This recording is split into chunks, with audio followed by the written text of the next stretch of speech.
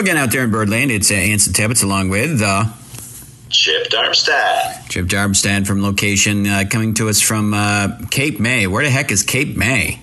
New Jersey. Oh, okay. Exit 0. But it's a great birding place, huh? Oh man, it is awesome. Yeah, and this is the spot, Anson, where we've brought our youth teams down for the World Series of Birding since 1999 at the North Branch Nature Center. So it's a great place to bird. Cape May itself is at the very southern tip of New Jersey, and it's just a migration hotspot. So I'm here with a group of participants in a trip for adults to bird Cape May. All right. For the weekend. So we have the Cape May warbler. Have you seen the Cape May warbler yet? We have not. No, we would love to. And they don't nest here, but my suspicion is that Cape May warbler was probably first shot by someone like Audubon here in New Jersey and identified as a new bird to science. Yeah, good. So, what have you seen? What are the highlights? Well, it's migration, just like anywhere. It's all about the weather. So right now, there's been winds coming out of the south, and just like in Vermont, that doesn't bode well for migrants moving south. So we haven't been seeing many migrants, but there's a lot of birds kind of in a holding pattern, waiting for the weather to change. So lots of shorebirds. Cape May is known for, lots of things, but one, all the warblers that migrate through and other birds, the raptors, which is actually there are some around right now, like peregrine falcon, and also shorebirds, lots of sandpipers, because there's lots of wetlands and coastal areas and mudflats for shorebirds. So we saw pectoral sandpipers today, black-bellied sandpipers, least, semi-palmated, oyster catchers. We had a big miss, though, too, Anson.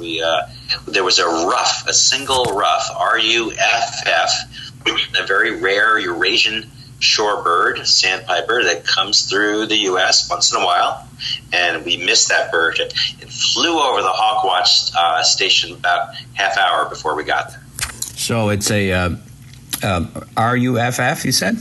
R-U-F-F, yeah. It's a species you would see in Europe or Asia.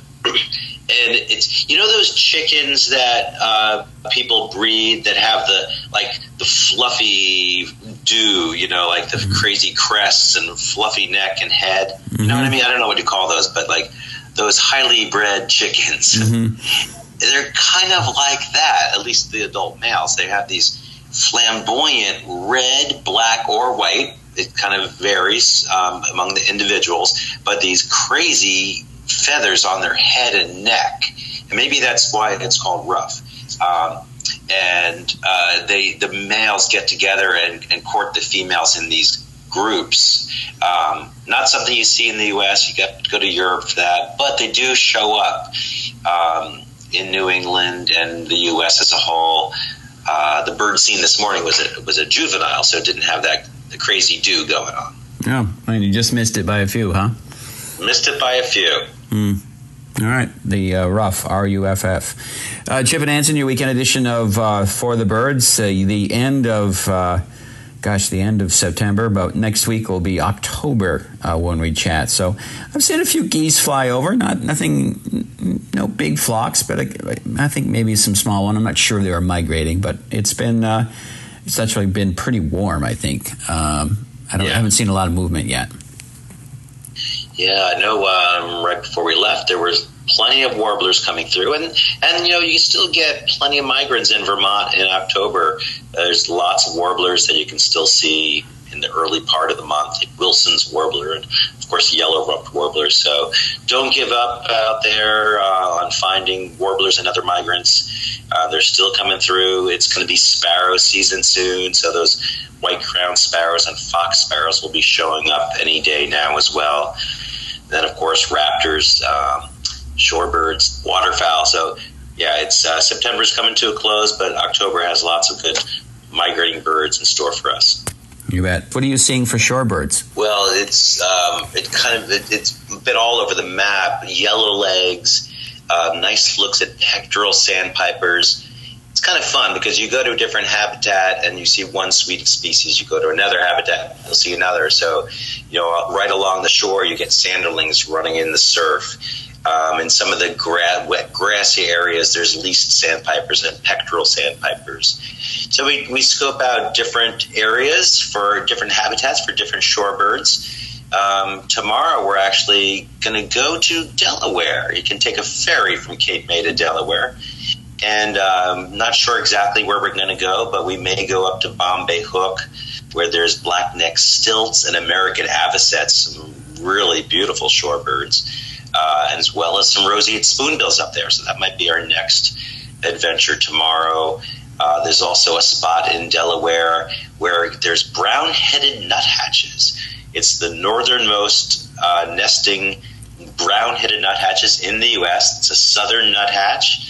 Looks a lot like our red-breasted nuthatch, but it's got a brown cap instead of a black and white striped crown. We're far enough south that we get all these interesting southern birds. That sounds fascinating because we have black-capped chickadees, but we also have chickadees that have a brown cap as well. But those are more of a boreal, right? Exactly, yeah, the boreal chickadee. But in New Jersey, we have most of southern New Jersey has the Carolina chickadee. And they look exactly like a black-capped chickadee. They have a different song. You know how the chickadee sings that whistled Phoebe, Phoebe, Phoebe.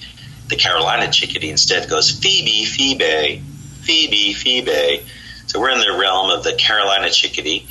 And the northern the black-capped chickadees are only in the northern part of the state. Good stuff. So, shorebirds, chickadees, nuthatches. What about raptors? Any good raptors on your journey? Yeah, we're waiting for the winds to shift because once they come out of the north, we'll see more raptors. But we've seen lots of northern harriers, ospreys, of course, bald eagle, and a couple peregrine falcons today. That was pretty exciting. And they're such big, bold birds, and they scare up all the shorebirds and other birds. So when birds are flying around like crazy trying to get away from something, you often suspect there's a peregrine nearby. And sure enough, we saw that a couple times. Yeah, good stuff. Yeah, the good old peregrine, still an amazing bird. So Cape May, and this happens in the spring too. So it's kind of that place that's good in the fall and good in the spring as well to see birds. Exactly. In the fall, it's really good because all the birds funnel down the coast. And Cape May is a peninsula, so they kind of get trapped at the end of the peninsula. Some birds, like raptors, don't like to cross the water, so they don't cross the Delaware Bay, and they end up funneling back up the coast. And then in the spring, you get a lot of birds making landfall on the northern side of the bay, and often Cape May is the first place they can land. So, any time of year, Cape May is a great place to bird. Good stuff. Oh, our time has come to an end here. We've got to scoot for another weekend. Chip down at Cape May. We'll see you back in. I guess we'll see you back in Vermont next week. Absolutely. Yep, you bet. Until next time, I'm Anson Tebbets. I'm Chip Darmstadt. Or the birds.